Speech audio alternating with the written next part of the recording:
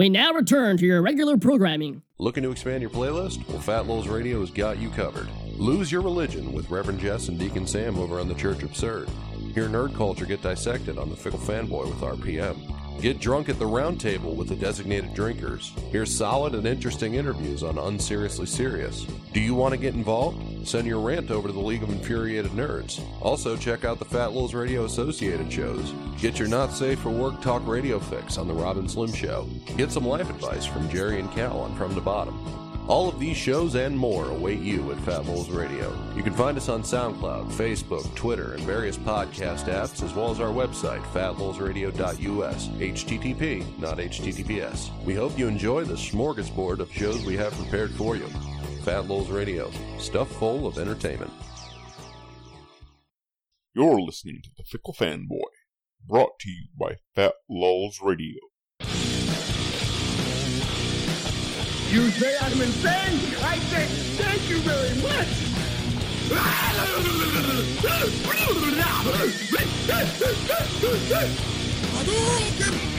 Finish him! And it keeps getting funnier every single time I see it! Now you think? I'm gonna tell you all with a tear in my eye! I'm gonna kick your ass.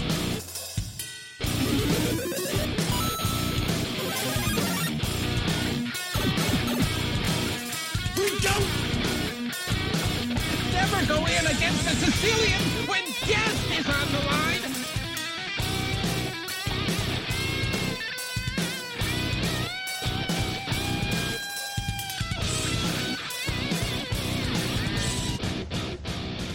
Hey everybody, and welcome to the Fickle Fanboy. I am your host, RPM, and as always, I brought along Reverend Jess. Well, I didn't bring him along so much as he followed me, but how you doing, Jess? Oh God, what have I got myself into? I don't know. What's going on, party people? You guys ready to party? I'm ready to party. You know why? I'm partying because I'm really happy about today's segment. Because today, I bring to you Spaceballs. Dun, dun, dun, dun, dun, dun, dun, dun. I'm so excited. Well, it's literally the greatest comedy that you'll ever see involving sci-fi and parody. It's just great. It's got everyone. It's got Bill Pullman. It's got John Candy. It's got that other chick who plays Princess Vespa, but who cares about her? Still, Joan Rivers. You know what I mean? Like, it's good stuff. Jess. Yeah. You know what else is a great comedy? What? The fact that fooled you. We're not talking Spaceball today. God damn it! But today, actually, as much as I love fucking with you, today we're talking movie franchises, in fact, that should bang and make a baby. Not even a baby, just a full-on family. We're talking movies that should get together, get sloppy drunk, and make sweet, sweet love. We're calling this segment Cinema Coitus. Yeah. But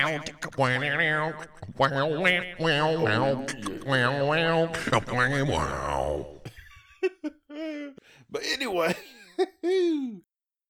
so yeah, we've talked movies, we've talked comic books, we've talked wrestling, we've talked comic book movies, and now we'll talk movies some more. I see a slight pattern here. I'm not sure.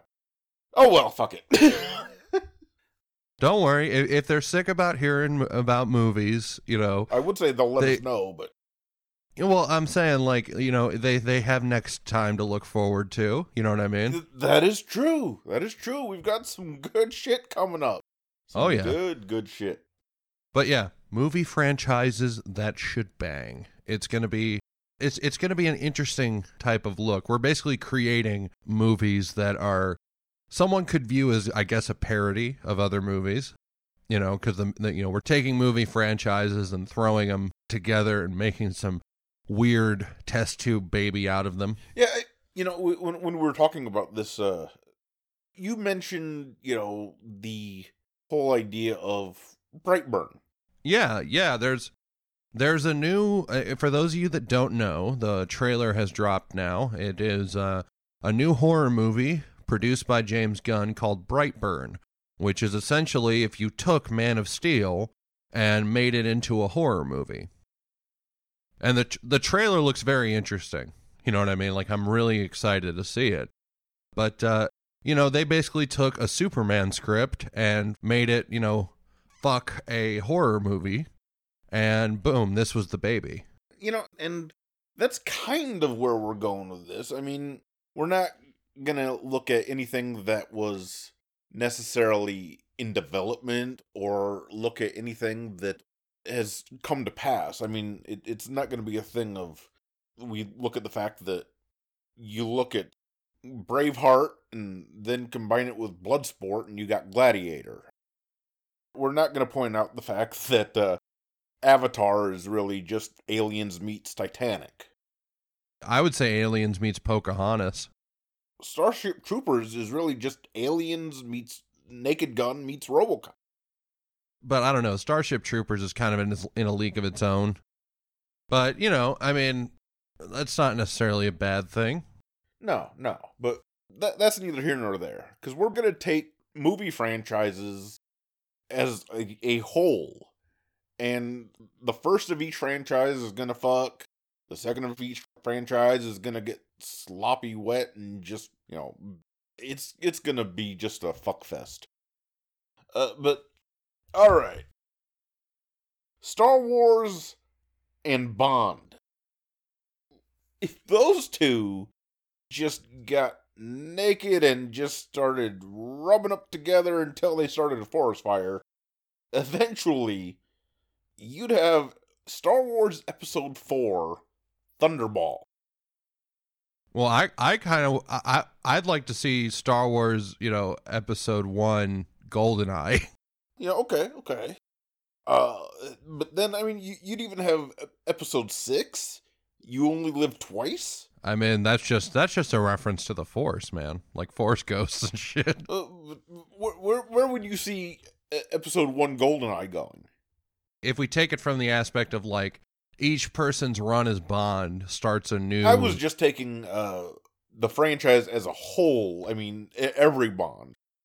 I mean, I wasn't considering each Bond being a... Oh, you mean like exactly how Star Wars is? Yeah, I mean, but when have I ever made sense? I'm just saying, if we're gonna do it, you know what I mean? Like, no, I mean, if you did it my way, wouldn't Episode 1 be Dr. No? Yeah, and then, like, Episode 3 would be like what? Like Goldfinger? And then you'd have like a 30-year gap, and then you pick up like on like probably like Roger Moore, you know what I mean? And then after those three, because like I mean, Episode 6 obviously has to be Moonraker. Like I said, for me, Episode 6 was You Only Live Twice, but actually yours might be a better box office draw. And then you'd have Episode 7, right? You have a returning old James Bond, right? So Episode 7 would be Never Say Never Again, because that's, where Connery came back in the 80s. And then you bring it forward to Pierce Brosnan for Episode 8.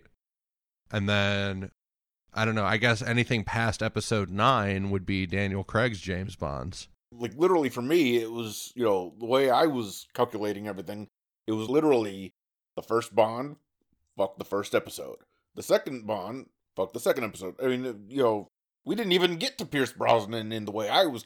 Well, I just figure it would make sense because of the gap in time. Because, like, the franchise, as far as, like, main movies and shit, right? The franchise has only ever had, it has, like, a 30-year gap between the first 3 movies and then episode, the prequel trilogy. Which, that was not nearly long enough. Well, I mean, yeah, but it is what it is. And then you had a 17-year gap from Episode 1 to Force Awakens. Again, not long enough, but yeah. But you get what I'm saying. Like it would like don't get me wrong. Would it be interesting movies? Probably. You know what I mean? Like, and that's kind of why I figured we'd go with the way I had gone about it. But yeah, I could see that. I mean, it's I don't know. The Bond movies are. It wouldn't. I don't think Bond could be the main character. Like he couldn't be a Jedi. No. Just 'cause, like, if anything, he would be like a member of the Resistance that's like consistently trying to like steal Death Star plans or something. You know what I mean? No, truth be told, I actually saw him as more of a Mandalorian, like a bounty hunter. Yeah. Okay, I mean, I could see that. But it's like I said, it's a weird type of thought process. You know what I mean? I could see where it would work. Yeah, and think about a Mandalorian bounty hunter that was Bond-esque, and think about the movies that we saw throughout the franchise, throughout the Star Wars franchise, as told by his point of view. I mean, that to me sounds like a damn good winner, I mean, but that's just me. I came up with an interesting idea of a movie. Okay. Full Metal Jacket, but set at a Stormtrooper Academy. Okay. Like that idea I think would be interesting, you know what I mean, to see that dichotomy, especially since according to, the new trilogy, the Stormtroopers are no longer clones, but they're actually taken from villages when they're young. And literally, it could be a mixture of like fucking, Full Metal Jacket set in a Stormtrooper Academy, mixed with Star Wars, and then mixed with like Boyhood, because you could watch this kid grow up. Like that would be an interesting thing to see. And let's say instead of doing that, you want to talk about, essentially the people that go around enforcing, like, let's say it takes place in the prequel, like, time space, right? Because if you remember, they sent 2 Jedi to deal with this trade argument and shit like that, right? So instead of having that, you have the Magnum Force Awakens, where Dirty Harry is one of those Jedis. Okay. And he's like a gray Jedi, you know what I'm saying? Okay. But how badass would that be? You want to make my day. I can just see like a Gran Torino aged Clint Eastwood sitting on the council. You're just talking about how much he hates like fucking Hutts.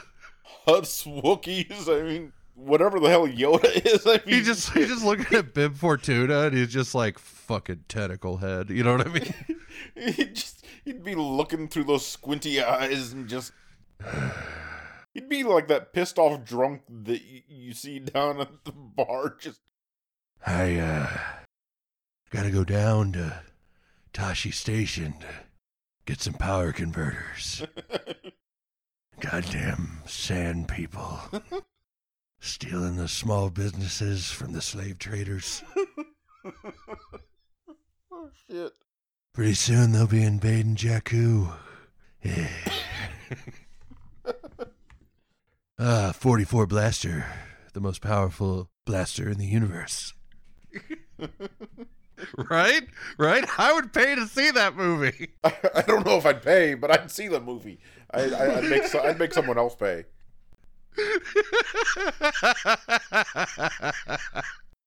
Admit it, you would pay to see that movie. I might go to the cheap theater on a matinee, and if I was going to be there anyway, afterwards I might slip in. All right, let's move on from Star Wars. My only issue with the way that you're going about it is, if you look at it, although that one hasn't happened and won't ever happen, thank goodness, because I'd lose all my money going to it over and over and over. At least I'd lose all of somebody's money. But it's a little too close to reality for me, and I'll tell you why. We live in a world where, even though it's going to be straight to DVD and animated, Batman and TMNT are in the same fucking feature flick. Okay, I mean, fear leads to hatred, hatred leads, I mean, it's that kind of a thing. It is what it is. But let's move on. Yeah. You know, what would happen if Back to the Future met Terminator? You know, got a little tipsy, shit happened, and think about it. You know, Back to the Future was just Back to the Future. And, Yeah. And, you know, Terminator was just Terminator. But, It was actually the Terminator, thank you. well, fuck that. But If you don't want to get it right, then all I have to say is fuck you, asshole. let's get back to the chopper! Bite me. You have to do the inflections right. You know, the what are you doing? Who are you? You know, I would agree with you, but then we'd both be wrong. And, you know, I just, I don't have the time or the patience to get into an argument with someone whose gene pool needs a fucking lifeguard. So, let's just go on. All right, so Back to the Future and Terminator fuck. By the second one, you got Back to the Future 2, Judgment Day. All right, so the big question is, who's the Terminator in this mythology? Is it Biff? No. Okay, so the idea is that Arnold still exists as the T-1000. Or, I'm sorry, the T-800. Yes. I mean, you still have Biff, you still have Marty, you still have Doc, but then throw in Arnold somewhere in there. So literally, like, the Terminator's in the DeLorean with them. Uh-huh. And, you know, he's just essentially a bodyguard. Okay, so that makes the hoverboard scene end really quickly. Because literally, like, the minute they're just like, hey, McFly, you chicken, and stuff like that, and, like, the bat comes out, and right as he's about to hit, all of a sudden Arnold's right there with the shotgun. You know what I mean? But it would be interesting if, while they're traveling through the alternate 1985, where Biff is basically like, let's be honest, he's Trump. He's Trump. Yeah, he is. But that means that during that whole situation, the T-1000 liquid metal is still chasing them all over the place. Yeah. In Back to the Future 3, Rise of the Machines, think about how that would go. Because They were in the Old West. It's a bunch of steam-powered robots. yeah. Although I will say, in my mind, just like, you know, yes, I had Pierce, or even not necessarily Connery now, but at least an older Connery. Think like Connery in The Rock. Yeah. I had, you know, Oh, I find your lack of faith disturbing. your best. Padawans always complain about their best. Winners go home and fuck Slave Leia. Wouldn't we all? She's dead and I'd still do it. That says a lot about you. You think she'd be as cold as she was when she did the Mary Poppins in space? Probably warmer, actually, if you think about it. Because that shit was cold, I mean, and not in any good way whatsoever. Because if that's the case, I'm grabbing a shovel and I'm going fishing for Carrie, if you know what I'm saying. If you went fishing for Carrie, you'd have more blood on you by the end of it than fucking Sissy Spacek in Carrie. Right, exactly. That's the thing that you didn't expect, listeners. You didn't expect when you turn on this episode, you'd get a fucking Carrie Fisher's corpse joke. But you did. The things that you don't really expect from us that we give you for free. I mean, You're welcome. I'm glad to be on the show because I felt like this show needed more necrophilia humor. well, I mean, this show needs a lot more of a lot of things, but I'm not sure necrophilia is one of those things. But you know, I mean, we'll go with it. We'll go with it. Be sure to join us next week where Ross tries necrophilia for the first time. Oh God, no. But you know, as I was about to say, Pierce or Sean, whichever one you chose to go with, I had them in the role of Han or someone like that, and was gonna go off on the idea of the whole franchise done through their eyes. Okay.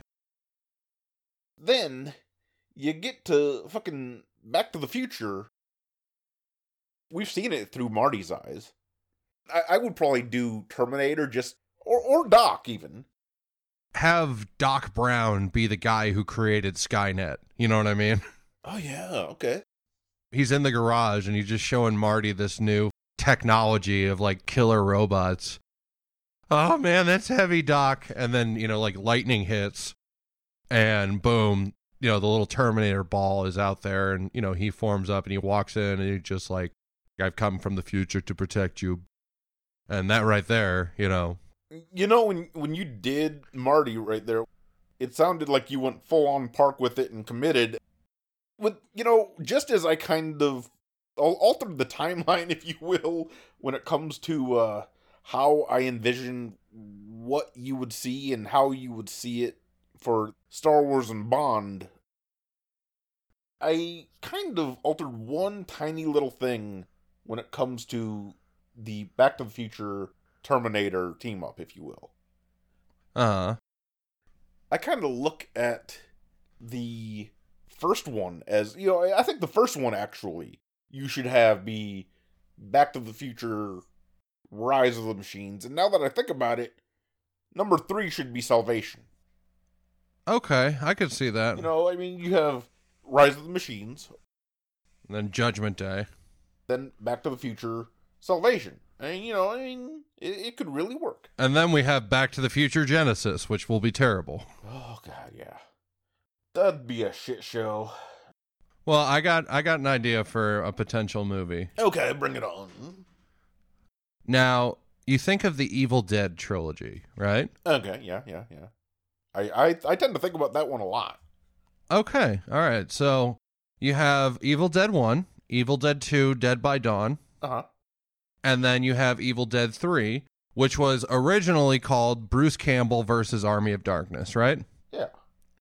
How about, instead of Bruce Campbell, we have Bill and Ted? Oh. So we have Bill and Ted versus the Evil Dead, Bill and Ted 2, Dead by Dawn, and Bill and Ted versus the Army of Darkness. In the third one, it would work because they went into the Dark Ages in the third one anyway. But Bill and Ted was made in the late 80s. Uh-huh.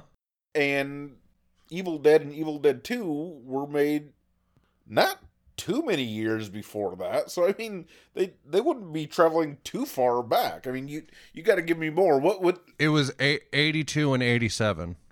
Okay, so they'd be traveling 10 years. You got to give me something more. Okay. The basis of it, right? Okay. The basis of it is they have to do, they're doing a literature project, right? Uh-huh. And they have to come up with a presentation about horror novels. Okay.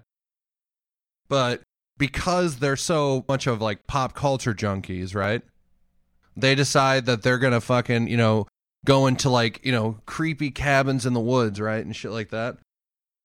And then boom, they use the phone booth to go back to 1982. And they find the Necronomicon, they find the recording, everything like that. They show up there before Ash and his friends, right? Uh-huh. And boom, they're the ones who activate it, right? Yeah. And you also have to factor in that Evil Dead 2 kind of retcons Evil Dead 1. So, Evil Dead 2, because it's different in the beginning, it's just them changing the timeline because they went back there and they were the ones who started it instead of Ash. And then they team up with Ash, and instead of the portal being open, and that's what sends them back in time, it's the phone booth that sends them back in time. They fucking, do that big old spell, and instead of the portal appearing, the fucking phone booth just starts freaking out. Sort of like when the antenna was broken and they were just flying through the circuits of time. Uh-huh. And then literally Bill and Ted versus Army of Darkness, they're not only do you have Ash there doing all of his fucking, engineering shit and everything like that, but then you also have them who are building shit based off of imagery that they saw on metal albums, literally trapping deadites and Iron Maidens and shit. Can you imagine Bill and Ted being dropped right in the middle of the scene? The whole Klaatu Verata. Yeah. And that's the thing. Like Bruce Campbell is so Ash is just so concerned and like so confused because he's literally sitting there and like he thinks that he summoned them. You know, I like the way you're going with this, but imagine if in their hopes to ace this project that you're talking about, they go even farther back. They're the ones that find the Book of the Dead. Okay. And when trying to get back to their own time through a comedy of errors, they end up in that forest before the professor had found the book. And okay, so get this, right? Ash goes and plays the tape, right? yeah. And you just hear, I am Bill S. Preston, Esquire, and I'm Ted Theodore Logan, and together we are Wild Stallions, and we found this really, really bodacious book. You know what I mean? Like, and like that's the thing. The first Wild Stallions song they make out of like reading lyrics from the Book of the Dead. No, in my idea, the professor still finds the book, but so I mean, he'd play the tape, hear that, and then you just see Ash push fast forward, and then he gets to the recording that he hears where the professor's talking about it.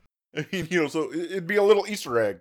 The professor's just like, I found this tape out in the woods. Here's hoping I can record over it. You know what I mean? Exactly. It's like that scene in Excellent Adventure where they're fucking, you know, they're trying to like trick the dad so they can find the keys and shit. I think it would work. I think it would too. See, I mean, we're giving you gold, folks, or at least bronze, right? And that's the thing. I came up with another idea. Okay. I'm thinking, get this, Paul Blart with a vengeance. God, I'm gonna regret this, but go on. If you look at the first Paul Blart movie, Uh-huh. it's built up like Die Hard in a mall. So let's just fucking combine the two of them. Fuck it, right? So literally, Nakatomi Tower, instead of John McClane there, it's fucking Paul Blart, right? The airport in Die Hard 2, instead of John McClane there, it's Paul Blart. You know what I mean? And the third one is fucking Simon taking on Paul Blart and Kevin Hart. Can you... in the scene where McClane is doing the army crawl through the vents.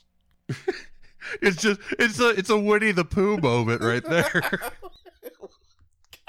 damn. Oh, fuck. And I mean, after every damn fight scene, you just see Paul Blart with hands on his knees. Yeah, exactly. He has to sit down for a minute. You know what I mean? He's eating more Twinkies than Al does in that movie. Tell me you don't want to see that. I don't, but I do. It's just, and it's literally right after he flicks the lighter and he's like, you know, come out to the coast, we'll get together, have a few laughs. That's when he gets stuck. He gets stuck trying to put the lighter back into his pocket. Can you imagine fucking the face-off between Blart and Hans Gruber? Yeah, Hans Gruber. He like throws down the machine gun and he goes to reach and all of a sudden the tape just like gets unstuck and just the gun hits the ground. And even Hans Gruber starts laughing at that moment. So Blart, you know, fucking jumps to the ground real quick and shoots him. I can only imagine some of the changes in dialogue for at least Gruber that would happen and how he would sound, you know, Alan Rickman would sound delivering some of those lines. That would be gorgeous. That would be priceless. I really actually would like it just because of some of the changes in dialogue from people like Rickman and even down the line with Jeremy Irons or shit as the sidekick. Can you imagine Samuel L. Jackson's character trying to basically be the sidekick to fucking Blart? Can you imagine the scene where he has to wear that sandwich board that says I hate N-words on it? Like, literally, like, just the look of terror that would be on Kevin James's face.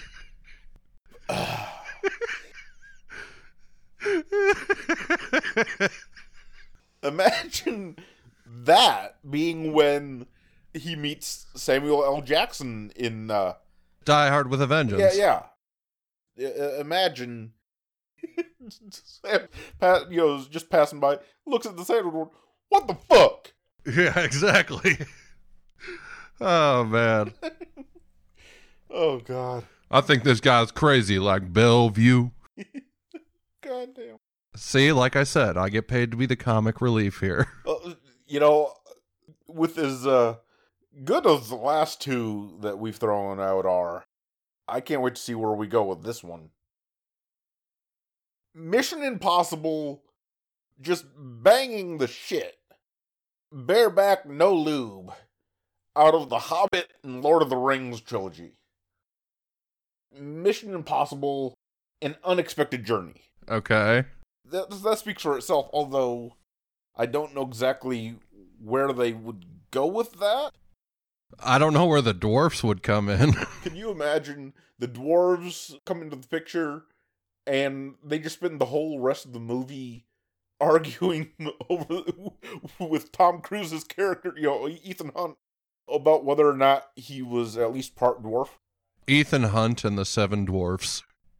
That movie would devolve quick, man. Like, eventually they'd break the fourth wall, start showing him like clips from fucking, Jack Reacher, and just be like, how are you trying to be intimidating when you're 5'3", man? But then you have Mission Impossible, The Battle of the Five Armies. That almost sounds like a mob, like a movie where he goes to just take down the Yakuza or some shit. I don't know, man. To me, that sounds more like, just like him having a mission in the middle of like a giant world war. Like, literally, it's like the end times. Like, it's World War III, where it's not just two sides factioning with their allies, but it's literally like every country is like at their own fucking impasse and they're all taking on each other. So it's literally like, a situation of they have like just the craziest shit going on. Like, he has to get like some sort of fucking like bomb taken care of, because if this bomb goes off, it's essentially like gonna nuke all of the armies of the world or something like that. Yeah. Although with the idea, of like a mob scene kind of thing, or even, even in your take, one ring to rule them all kind of takes on a whole new meaning. I mean, what would that ring be? I mean, it's definitely like, the armies guarding the poppy fields in Iraq, But, I mean, then you have Mission Impossible 3, The Desolation of Smog, which I can't see it going anywhere else than Ethan taking on what I can only imagine would be a group of fucking, I don't know, eco-terrorists, I guess. Yeah, like literally like smog is like an anagram. Yeah, I mean, I went almost a little too literal in that case, but, I felt it was appropriate. Yeah, for sure. I mean, it could work. Why not, right? Yeah. At least, the one thing I will say is at least it'll be a fucking original idea. You know what I mean? If you want to hear us discuss that, listen to the last episode about, movie franchises and movie reboots and stuff like that. We go well into depth of, like, how there are hidden gems in the cinema right now. Yeah, but unfortunately, as we've pointed out before, I'll say it again, those hidden gems are too few and too far between. But like you said, we go into that in greater detail, and we did so just a few weeks ago. So I'll cut to the chase. Let's see here. Well, no, I'll save that one for last. Well, I have an interesting one that I think you'd get a kick out of. Okay. Well, we talked about Hunter S. Thompson on the comics episode, right? But of course. Now, Hunter S. Thompson has had, 2 movies based on his life. One was Where the Buffalo Roam with Bill Murray. Uh-huh. And the other one was very famous, Fear and Loathing in Las Vegas, which is a must-see, especially if you like Terry Gilliam. Absolutely. We covered Baron Munchausen, last time. And Fear and Loathing in Las Vegas is another one of his just weird but beautiful films, right? Weird but beautiful pretty much encompasses everything that he's ever done. Well, I came up with this idea, right? Because the Fear and Loathing in Las Vegas is a true story. Uh-huh. It is literally a true story where, him, like Hunter S. Thompson and his confidant, Dr. Gonzo, went off to search for the American dream in Las Vegas. Uh-huh. And it's a very drug-fueled ride, everything like that. You know what's another drug-fueled ride that is not nearly as upbeat and, wacky and crazy is Requiem for a Dream. Okay, yeah. Requiem for a Dream is probably one of the most depressing movies I've ever seen in my life. But goddamn, is it good cinema. Like, it's a very well-made film. So what if you created Requiem for the American Dream, where instead of having Dr. Gonzo with him, Hunter S. Thompson has the 3 lost souls from Requiem for a Dream with him?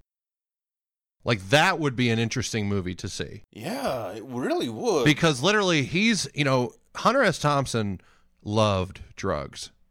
No, really?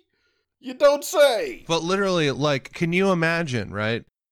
Everything ends so badly for the kids in Requiem for a Dream. There's not a single person of the main character that ends up in a good spot. So instead of that, they're not necessarily learning from this crippling emptiness, but they're learning from what happens when you take it too far and traveling with Hunter S. Thompson.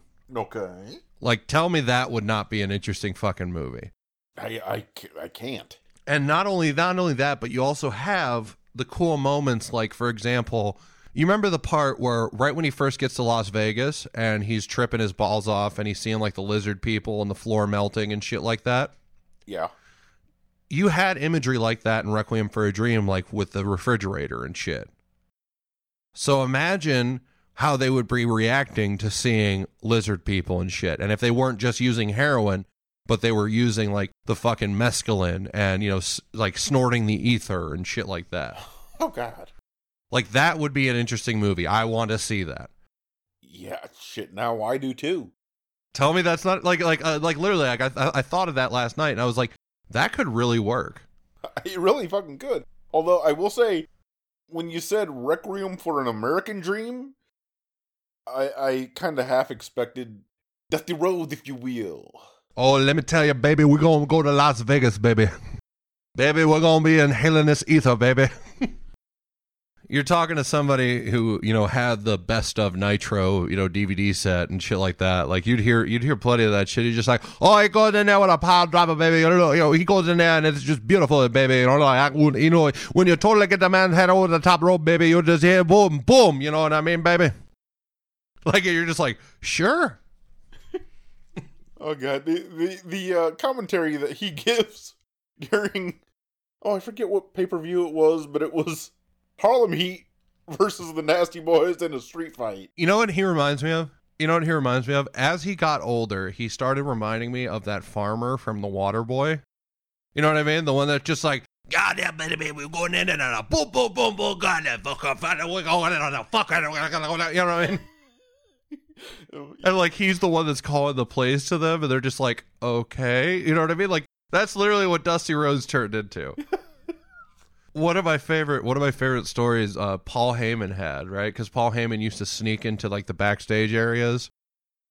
And he saw that there was a production meeting going on, and he just went in there and sat down. Oh, yeah, you're talking about when... Yeah, okay, go on. Yeah, Dusty's sitting there, and he's giving the meeting, and he notices Paul sitting there, and he pulls him outside, and he goes, what are you doing here? You in the middle of a big production meeting from the American Dream, Dusty Rhodes. What are you doing here? Right? And he's just like, Paul, always thinking on his feet, is just like, I'm learning from you. And he just goes, all right, baby, you learning from the best. You learning from Dusty Rhodes. Go ahead and go in there and sit down and keep taking notes. You know what I mean? Like, when you said keep taking notes, it went from Dusty Rhodes to Pat Patterson kind of quick. Like, I half expected you to ask me to just unravel it. As I said, I like them big. Sorry. Well, shit, I'd have to untape it. We ain't got that. That kind of time. Yours is less of a manservant and more like a hornswoggle. Sorry. Oh God, you're hung like a caterpillar, so I wouldn't be talking. There's a reason I call it the little bastard. Guys, don't ask me how I know that. It doesn't take much for him to be just tossing it out there. I mean, he does it in public way too often. All right, moving on. Next movie. All right, next movie. What would happen? And I mentioned Aliens earlier when talking about Starship Troopers, right? Yeah. Imagine fucking Aliens and Star Trek. Okay. Just making sweet extraterrestrial love. I mean, Star Trek 2, The Wrath of Khan? Yeah, that's fine, that's fine. But I would rather see Aliens 2, Wrath of Khan. Wouldn't you? I mean, shit, come on. Come on. Game over, man. Game over. Oh, God. Aliens 3, The Search for Spock. I mean, hey, don't get me wrong. Like the standard, the way that people look at it, right, is like the odd number Star Trek are all shit. Yeah. Okay, well, I mean, people say that same thing about Alien 3, that it's shit. Yeah. But then again, I think Alien 3 is sort of a bittersweet thing. Like, I think it's got hidden gem qualities to it. Yeah. But I would say that it would certainly be interesting if while Ripley's pimping around on that fucking prison planet that she comes across Spock and fucking Leonard Nimoy's pimping around with her. That'd be a fucking interesting movie. Hell yeah, it would. She goes to shoot the alien. He's just like, it's illogical to shoot the alien. With The Wrath of Khan, I just want to see Khan and Kirk set aside their differences. To fight the alien? To fight the xenomorphs? Because think about the dialogue, think about the conversations that would be between Shatner and Ricardo Montalban. It would be beautiful. Well, not only that, but you'd also have the moment of like where they're essentially killing off the ventilation system. And then that right there just screams that fucking Khan would just leave Kirk there. And you could still have that Khan moment. You know what I mean? Yeah, exactly. But, okay. Aliens 4. Correct me if I'm wrong, but wasn't that where they went Perlman and Winona Ryder on our ass? Yeah. Imagine Aliens 4, The Voyage Home. Yeah, I can imagine. Just because, Ripley dies at the end of Alien 3. Sorry, spoiler alert for a movie that's almost 30 years old at this point. Shit, if they haven't seen it, well, too damn bad.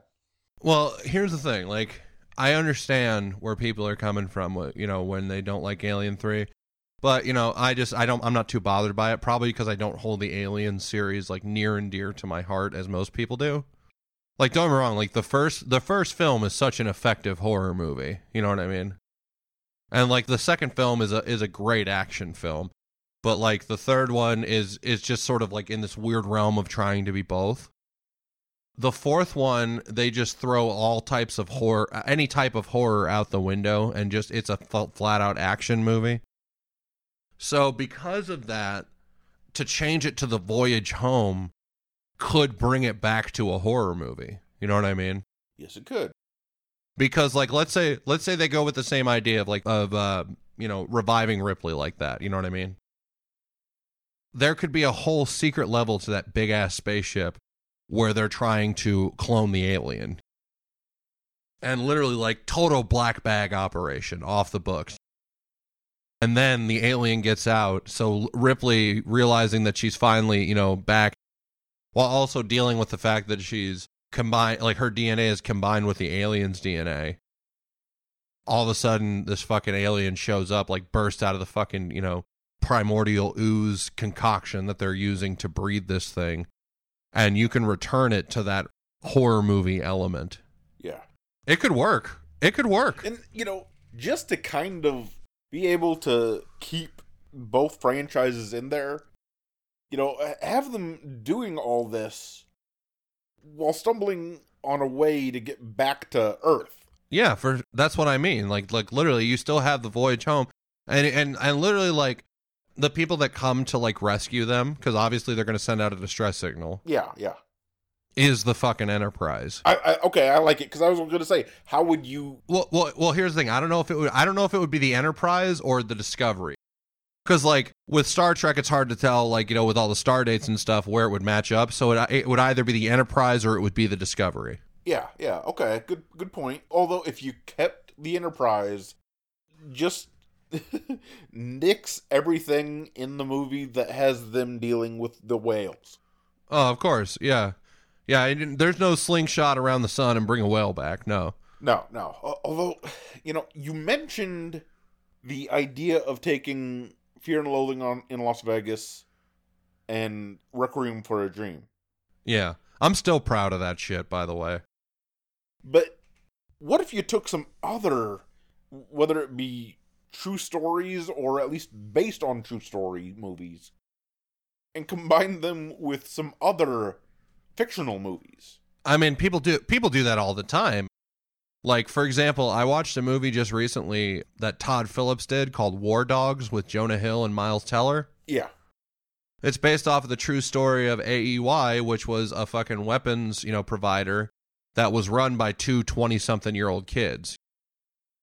And, like, there's stuff in that movie that just did not happen in real life. Like, there's one scene where they have to transport guns from Jordan to Iraq, right? Yeah. And they are sitting there trying to do it, and like, they get caught behind enemy fire, and they have to drive through the Triangle of Death.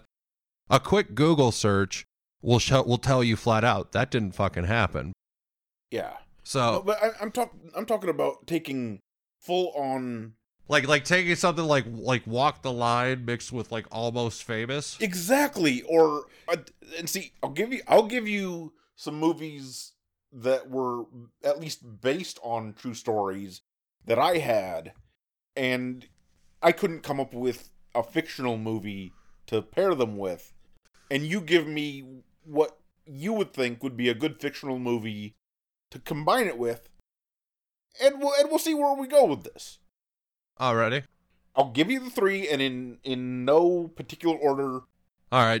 Okay, so here we go. Amityville Horror, JFK, and The Social Network. Now, for The Social Network, in full disclosure, I did kind of play around with the idea of combining it with another Jesse Eisenberg movie in fucking Batman vs. Superman. Yeah. But I just could not come up with some of the logistics. I'll be honest, his Zuckerberg was a lot more believable as a Lex Luger than his actual Lex Luger was. Did you say Lex Luger? Yes.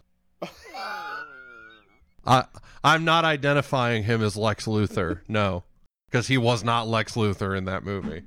As bad as Luger's promos were, I could actually say that I might have preferred him. You see my point. I can't believe I'm saying I'd prefer... You're like, oh God, what have we become? You go ahead and come up with your pairings, because I got to spend some time picking the pieces of my brain up, because I've got particles of brain matter all over the place, and I got to do some cleaning up. You take over for a second. Okay, for Amityville Horror, I would mix it with Evil Dead. Again? Okay. Yeah, and I'll tell you why. Because in the first version of the Amityville Horror, you know, the 1979 version, which we covered briefly on the last episode, the fucking monster was a giant pig. Yeah. So you have that whole aspect, right? And like you have essentially, I would also put it with like the plot of Insidious, where it's like literally not only is the house possessing James Brolin's character, but it's also trying to like, it's multiple demons trying to break through. And instead of, you know, like basically it's treated like an illness, right? So like the possession, or like you remember in the movie Fallen with Denzel Washington? Yeah. The idea of like if he touches you, the demon goes from one body to another. And that movie in itself fucked up the Rolling Stones for me for years. It's still... I will tell you what though, man, that opening sequence after he talks to the guy in the cell and he's doing like his final walk down like the last mile. Yeah. And he's dancing and you have the actual song playing. That is such a good fucking opening sequence, man. It totally sets you up for the thrill ride you're about to see. You know what I mean? Which, I'm sorry, I can't see the opening without thinking, Casey Jones! But that's the thing, like literally the fact that he's like dancing around, doing the fucking foot shuffle and shit with the song as the song's playing, you know what I mean? Yeah. It perfectly like brings you into this thrill ride of how much of a dick this demon is. It does, but I cannot reconcile the guy who plays that character at the beginning is the same guy who fights Raphael in Teenage Mutant Ninja Turtles in 1990. I just can't. But anyway, go on. Cricket. Oh, fuck. Cricket? Nobody plays cricket. But yeah, like that's the thing. I would go something like that, where literally the possession stems from the house, but then like spreads like a plague. I like it. Okay. The Social Network, I would mix with Hackers. Nice. Where like basically the events of the Social Network happen, and then Mark Zuckerberg, as he's sitting alone, you know, essentially decides to just turn into this fucking tyrant. And literally, like, a group of rogue hackers is trying to take down Facebook and, you know, protect people's privacy and shit like that. And, like, a movement builds up, like, Hack the Planet against Facebook. Like, that would be dope. Nice. And what was the other one? Well, I've got a few more that I'm literally just coming up with just to see where we go with this. But the other one that I gave you earlier was JFK. All right, JFK, very, very fucking simple, man. Enemy with Jake Gyllenhaal. It's literally about a guy who's watching a fucking movie one night, and he sees that there's another guy that looks exactly like him. And he tracks him down, and, like, the dude essentially tries to, you know, ruin his fucking life, right? Take elements of that and make it about not only JFK, but also make it about who killed him? Lee Harvey Oswald. So basically you have this idea, right, where you have in the movie Enemy, it's about a shapeshifter trying to ruin someone's fucking life. At least on the surface, that's what the movie presents. Because there's a whole bunch of other shit going on in that movie that, you know, requires multiple viewings. We'll cover it sometime on Acclaim and Shame, because it's one of those movies that needs to be seen. But you have the shapeshifter that is essentially tormenting Lee Harvey Oswald. And that shapeshifter is the one that kills JFK in the car. Nice. I like it. You see what I'm saying? Something like that. Okay. Now, this one isn't based on a true story, but I want to see what true story you would have it make sweet, sweet love to. Natural Born Killers. Natural Born Killers? Oh, very, very, very simple.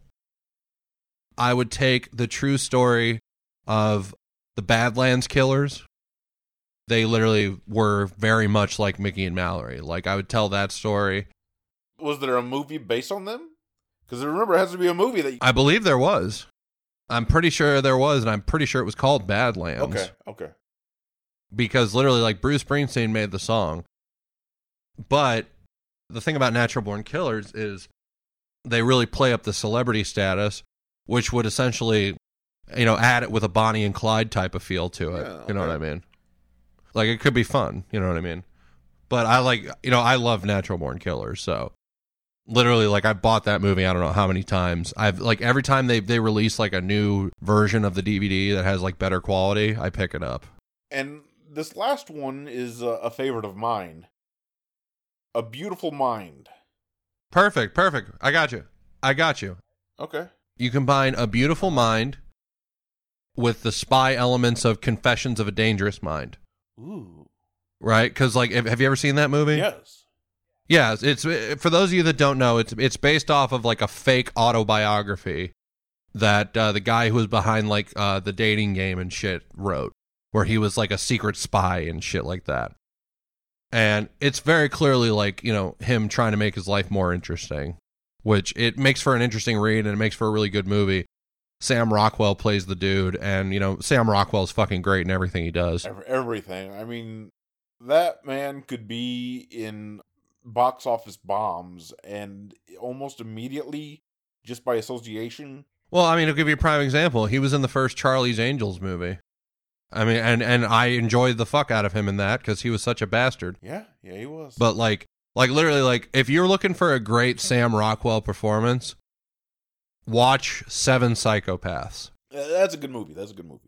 Like, and that's the thing. Like, I bet you would be a little bit more partial to it just because Tom Waits is in it. Fuck yeah! I mean, come on now. But like, literally, like Sam Rockwell is fucking hysterical in that movie. There's one scene where he's like essentially pitching a final scene idea to his writing mates, right? And he's going on about this huge shootout that takes place in the graveyard. Yeah. He's just like, well, here, how about we change the name of the movie from Seven Psychopaths to the Seven Lesbians who are all spazzy and shit and have, you know, gone through some hard times, and one of them is black. Like, it's literally one of those lines where it's just so fucking funny, you know. You know, I will say, there was one movie that, no matter how hard I try and make sense of how he could be in such a bad movie, or at least a movie that I saw as just horrible. Okay, all right. What's the movie? Iron Man 2. I try to make sense of how he could have been drunk or bored enough to... Well, no, you know what that comes down to? What's that? Put yourself in his shoes, right? If you're in a Marvel movie, you get thrown into the spotlight, no matter what. Okay, yeah. Because, like, Sam Rockwell has been in a lot of, like, indie darling films. So, when you get a big ticket item like that, not only are you guaranteed a nice paycheck, but you're also adding to your stock of the public eye. You know what I mean? Like, I'm willing to bet that's the same reason he took Charlie's Angels. But I don't care how big the paycheck was and how many zeros were involved. You gotta have some standards, in my opinion. Same goes for Mickey Rourke. And maybe, I'll say this, maybe I'm a little bit biased, because Whiplash was one of my favorite villains when it comes to Iron Man, and I feel the same way about Kingsley and Iron Man 3. And Guy Pearce, all four of them. You couldn't throw me enough money to go, yeah, what the hell?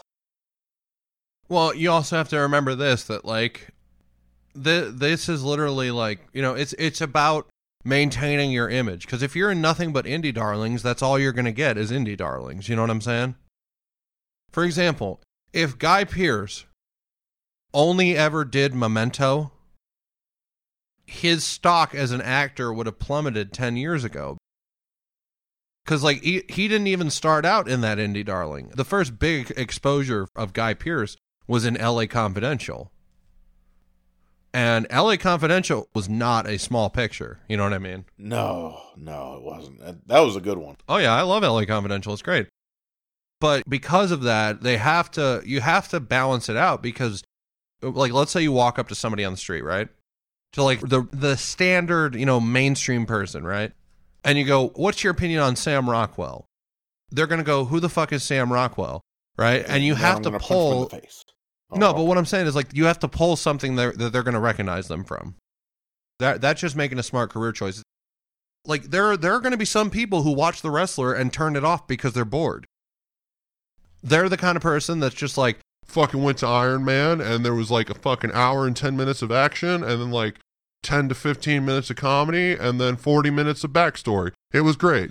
But, I mean, people who, you know, would look at that and say that kind of shit, if I had $1 for every time those kind of people said something smart, I'd be flat broke. Yeah, but you know what? That's the mainstream moviegoer, man. Like, they suck. Yeah, they do suck, but not a lot of people can view movies as art like we do. You know what I mean? Like, most of the time, if you're a big cinephile like you, like me, we could go on for 40 minutes about the merits of good cinema and how great one movie is because of various reasons. And the mainstream moviegoer is going to be like, well, does it have a lot of action? Was Sylvester Stallone in it? Because if Sylvester Stallone's not in it, I don't want to watch it. Which, people like that, I mean, when they were born, the doctor should have slapped the mother and thrown the baby out the window, but then I'd be afraid that the window would throw them back. So, I mean... It's all about perspective, man. And you also have to factor in, how they grew up. I grew up watching movies with my dad. You know what I mean? Yeah. Like, I saw Pulp Fiction for the first time when I was like 5 years old, and like I grew up watching that movie, right? Yeah. Granted, I was way too fucking young to watch it, but he didn't know I watched it that young. But still. The amount of movies that either one of our parents, I would imagine, sat us down to watch, or even in the room while they watched, and let us absorb, it explains a lot as far as I'm concerned. Well, you have to factor in, right? Yeah. The kids who, grew up playing on the football team and shit like that, or, the extracurricular activities, the kids that were more focused on that shit, they didn't spend time learning and appreciating cinema to the point that we do. You know what I mean? Yes. That's the thing. Like, with this movie podcast we're going to be doing, it's still going to be a very niche thing. You know what I mean? It's going to be for people who like to discuss film and like to hear discussions about film. Because, like, the way that we're formatting, and this is, for people that are interested in hearing Acclaim and Shame when it drops, the way that we're formatting the episodes is we're going to have, 30 minutes of discussion about the movie, sometimes a little bit more depending on the movie, and only about 8 to 10 minutes of it is going to be spoiler-free. You know what I mean? The rest of it is going to be spoiler talk. So we're trying to get something for everyone, and we're going to have it all time-stamped and stuff, where it's like, okay, well, the spoiler talk for this movie starts at this point, so if you want to hear our thoughts and then our review rating, click these 2 time links. Yeah. That's what we're going for, because not everyone goes heavily into, like, the film discussion. You know what I mean? No. It's just a different type of, thought process, man. And you can look down at them all you want, but at the same time, it's not necessarily a bad thing. It's just the way that their character's built. They're still douche noggins, but, I see your point. Well, there's a reason they call you the fickle fanboy. You're damn right.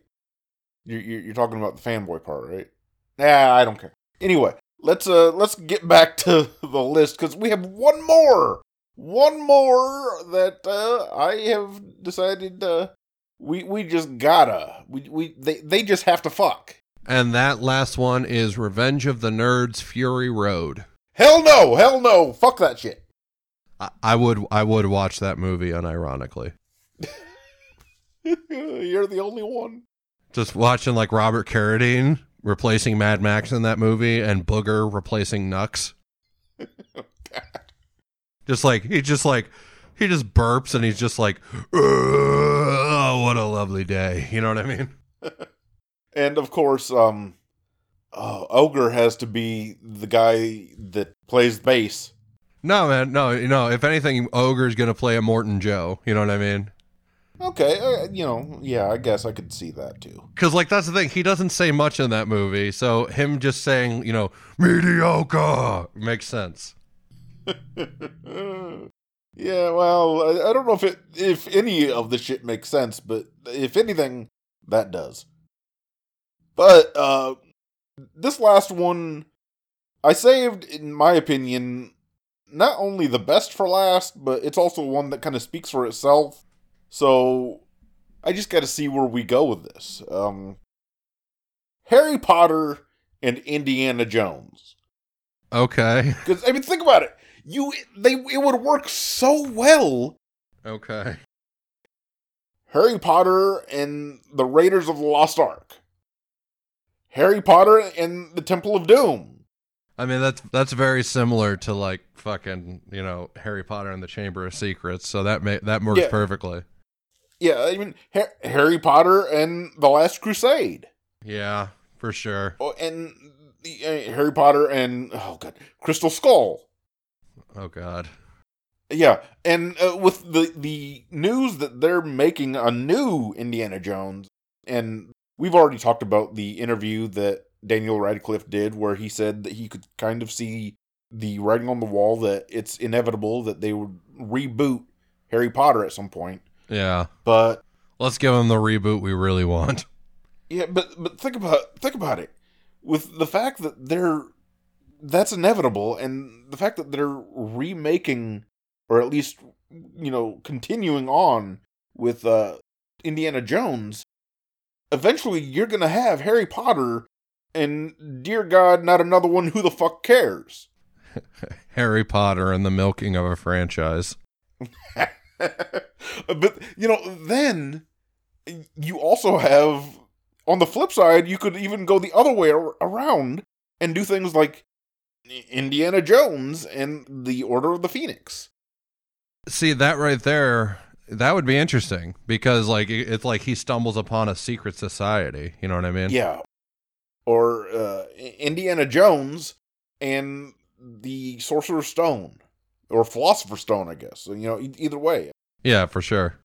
But I mean, think about just because of the physicality and the fights and just action within Indiana Jones.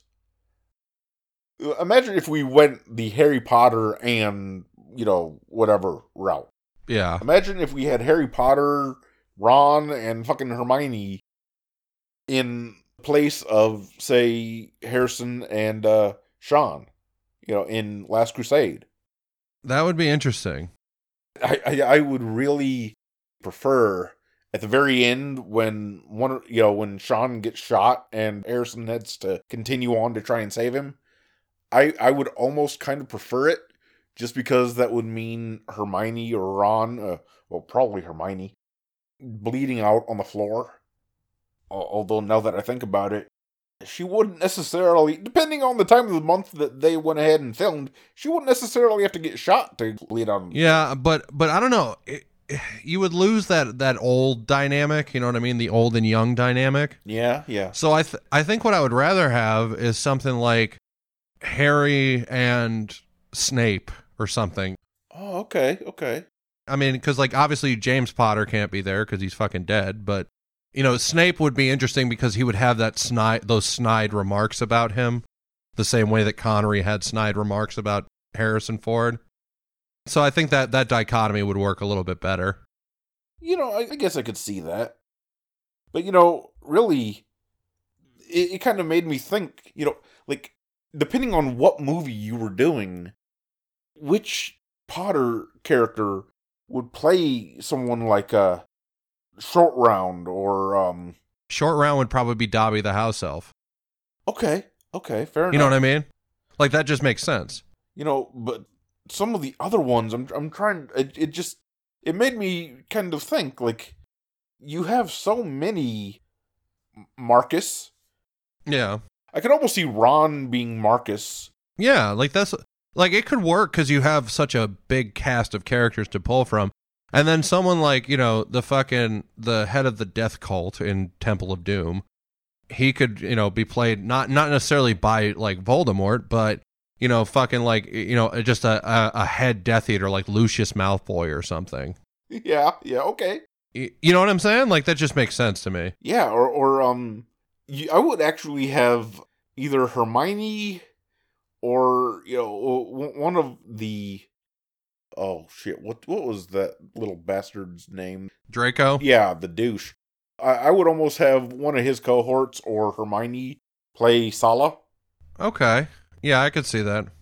I'm sorry. Every time I see his character in Indiana Jones, I immediately think of the guy who opens Aladdin, the narrator. Too close. A little too close. Now that I think about it, imagine Aladdin and Indiana Jones. Yeah. Although then you'd have an animated Indiana Jones, and it would just go all to hell. Yeah, fuck it. Like I said, nothing matters. Disney owns everything. We're all going to die. So let's just watch the world burn. Yeah. It's getting to the point where it's almost sad. Think about some of the movies that you would come up with when trying to combine things that Disney already owns. Well, because there's been some ideas of weird crossovers in the past, right? They wanted to combine Men in Black with the 21 Jump Street reboots. Which, yeah, I'm so glad that just died a slow death. Yeah, but, you know, it's just, like, when it was announced, I was just like, how would that even work? Because, like, the Jump Street movies are very hard R, you know what I mean? Like, don't get me wrong, I'm not doubting Lord and Miller, because they are very talented. Like, I just watched a movie for the first time that they did, which, I mean, I'm pretty sure everyone has seen it, but I never got around to seeing it until just recently, which is the fucking Cloudy with a Chance of Meatballs. Like, that's actually a decent fucking film. Yeah, it is. I mean, like, don't get me wrong, it very clearly is playing to kids. Wait, it is? Son of a bitch. Yeah, but, like, what I'm saying is, like, the interesting animation style, like, for example, with the dude's dad, about how his eyes are never seen until he tells him, look into my eyes. And then his eyebrows raise enough finally that you can actually see his eyes, and it's terrifying. Like, there's just certain aspects of that where I like. But, like, me personally, like, I there's potential, but the thing is, there are some some ideas of crossovers that just make no goddamn sense. And Men in Black and 21 Jump Street was one of them. But at the same time, if they're going to do it, they're going to do it regardless of what the public outcry is. You know, because, I mean, when Jesse Eisenberg was announced as Lex, people were like, why would you do that? We wanted Bryan Cranston to play Lex Luthor. Which, yeah, that right there was a misstep, in my opinion, getting Eisenberg over Cranston. But, yeah. But, like, that's what I'm saying. Like there was public outcry, and, like, they were just like, no, we're going to go with Jesse Eisenberg. It's like, no, you misunderstood. We said we wanted Heisenberg to play Lex Luthor. To me, the whole idea of what we've done here is almost frightening in today's world, because they have potential to exist. Exactly. As much as I advocate for people to vote with their wallet, and if you have your spidey sense tingling, don't go, it almost frightens me that really it doesn't matter, because if they see the potential for a movie to make money, even just a small potential, they'll pull the trigger and blow all our brains out. Yeah. But there's one combination that they haven't done that really makes me angry, because I have a feeling it would be a great movie. Okay. And that is combining Suburban Commando with American History X. Oh, God. Which, okay, I'm sorry.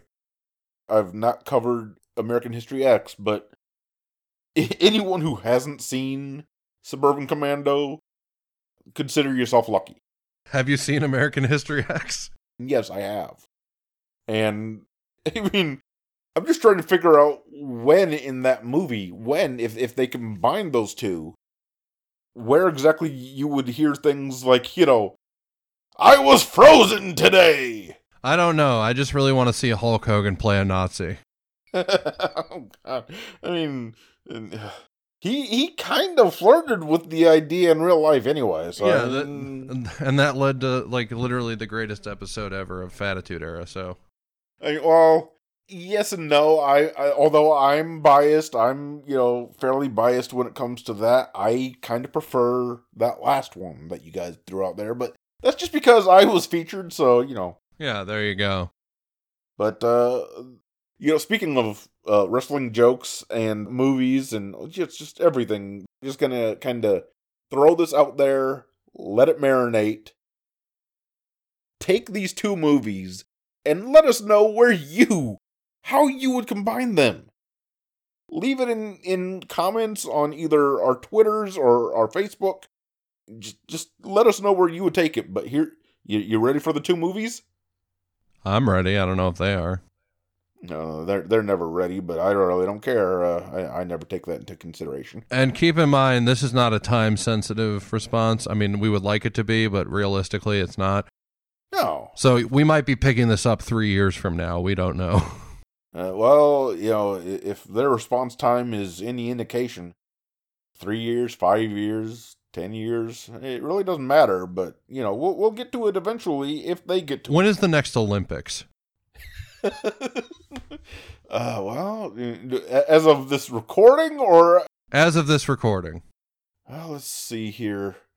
I want to say in 2 years. Okay, so let's try and get a response on that question by the next Olympics. Yeah. But here it is. Here it is. Mr. Nanny and They Live. 2 different movies that have 2 different wrestlers, but totally different movies. I'd watch it. Whatever they come up with, fucking I'll watch it. It really doesn't matter what they come up with. I'm going to the theaters. I'm sitting right there in the front row. Put on these glasses, brother. I just want to see where they would go with it. So, bring it on, people. We're listening. We're listening for the next 2.5 years. Well, maybe not that intently, but we will be. Well, for now, I think that's a good place to stop. You know. Absolutely. But as always, you can find me at the Fickle Fanboy RPM on Twitter and at the Fickle Fanboy Podcast on Instagram. And you can find me at RevJess_FL Radio on Twitter and on Instagram. If you're interested in my podcast, The Church Absurd with Reverend Jess and Deacon Sam, you can find it on SoundCloud, iTunes, Google Play, all your favorite podcast apps. Definitely not safe for work and not for the easily offended. If you're interested in all the other network stuff, you could check out our Facebook page at Fat Lulz Radio, on Twitter as well at Fat Lulz Radio. Check out the other podcasts, including the Designated Drinkers, the Unseriously Serious podcast, and be sure to contribute to our projects with the League of Infuriated Nerds. Also check out the associated shows Rob and Slim From the Bottom and Pee on the Pods, where they review the worst podcasts in the world and give them the rating they deserve. Yeah, that's a good one. Also, if you like this movie talk, because eventually it will stop. Eventually we will, get over to some other topics. You could check out this upcoming project that we have called Acclaim and Shame, where we look at 2 movies, one that is critically acclaimed, one that is critically reviled, and give them their day in court as far as the reviews, and we determine if the critics were right. So we are getting to work on that very soon. So be on the lookout for that, because that is going to be a fun time. So, yeah, other than that, be sure to check out the official Fickle Fanboy merch when it drops. And, other than that, folks, I think that'll do it for this episode. Thank you so much for listening. But for now, This has been a Fat Lulz Radio production. To hear more shows like this, go to soundcloud.com/FatLulzRadio. and as always, We'll be seeing you.